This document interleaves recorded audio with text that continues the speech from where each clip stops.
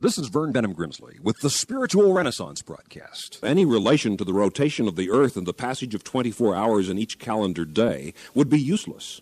The brass hands would point randomly to one number and then the next, but would bear no relevance to the time of day. What makes that motor a clock, instead of just a motor with hands, is the quartz crystal regulator mechanism, which assures that precise time is being kept day after day after day. And so it is with your human mind. Your physical brain is an electrochemical mechanism.